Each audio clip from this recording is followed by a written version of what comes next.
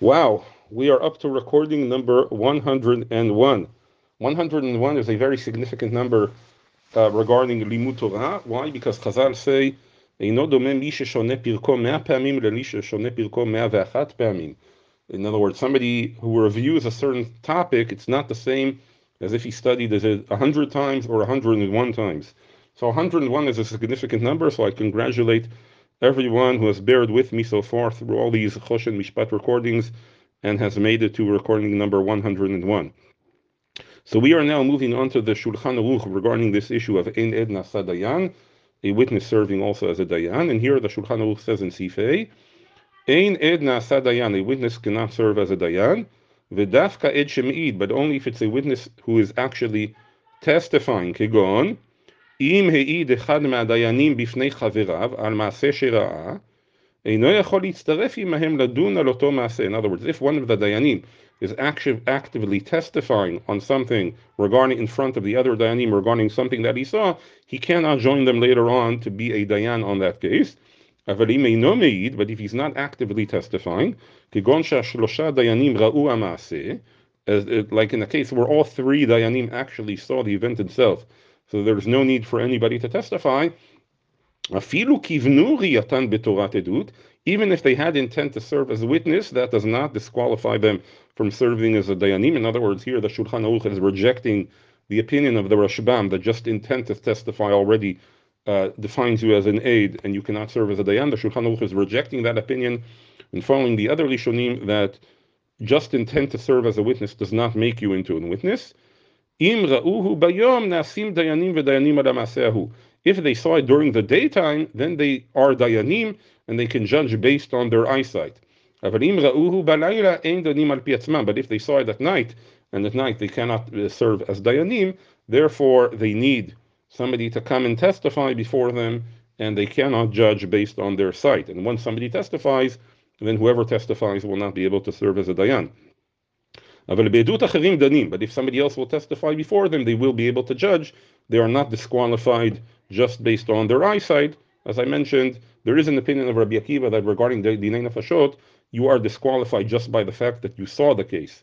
Regarding capital punishment cases, but first of all, there it's even a machloket, and certainly in all cases which are not Dinei Nefashot, like if there are only monetary issues, then just the fact that you saw does not disqualify from serving as a dayan if your active testimony is not needed. Now he addresses the issue that we mentioned in the Ran regarding witnesses who were invited to serve as dayanim. So he says, "V'im huzminu la'id, af be'edut acherim ein danim." If they were invited to serve as a dim, in other words, they were appointed as a dim to witness this event, then even if others testify before them, they cannot judge. That is the opinion of the Ran and the Ramban. V'yesh omrim, but the other opinion which the Ran quotes is that even if they were invited to serve as witnesses, they can still judge, but based on the testimony of others, not based on their own sight, just like if they saw at night. And now the Rama adds, all this is regarding to issues which are deoraita from the Torah, but regarding matters which the whole issue is only derabanan, rabbinic, like for example authenticating a shtar, then ed nasa dayan, even if somebody served as a witness, he is allowed to serve as a dayan. Now, an interesting machloket that is brought here in the Mefarshim is regarding what happens if they saw the case on Shabbat or on Yom Tov. As we learned previously in Siman Hey, we are not allowed to do din on Shabbat and Yom Tov, but that is only rabbinic. In other words, in the Torah, dayanim are allowed to rule on Shabbat and Yom Tov. Only rabbinically it is prohibited. So what happens if they saw on Shabbat or Yom Tov? Can they judge based on their sight or not? So here the Shach quotes, he says, the Bach, the Beit Chadash, which is a commentary on the Tur, katav dehu adin im ra'u b'Shabbat v'Yom Tov, inam na'asim dayanim, af al gav deino asur ela miderabanan, v'tzarich yun ledina.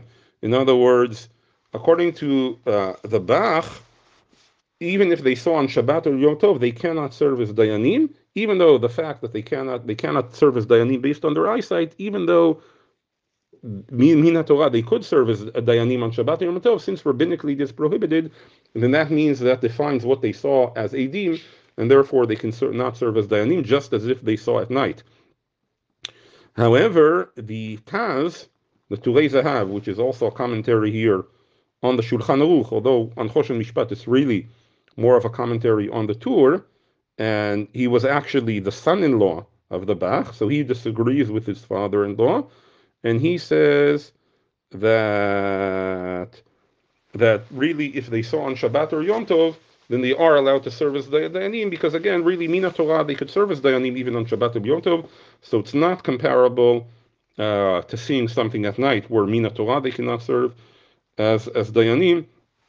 And here the Pitrei Tshuva quotes other authorities who also agree with the Taz. So based on all these opinions, if the dayanim saw something on Shabbat or Yom Tov, then later on during the week they could serve as dayanim and rule just based on their eyesight, and they would not need somebody to come and testify before them regarding the issue.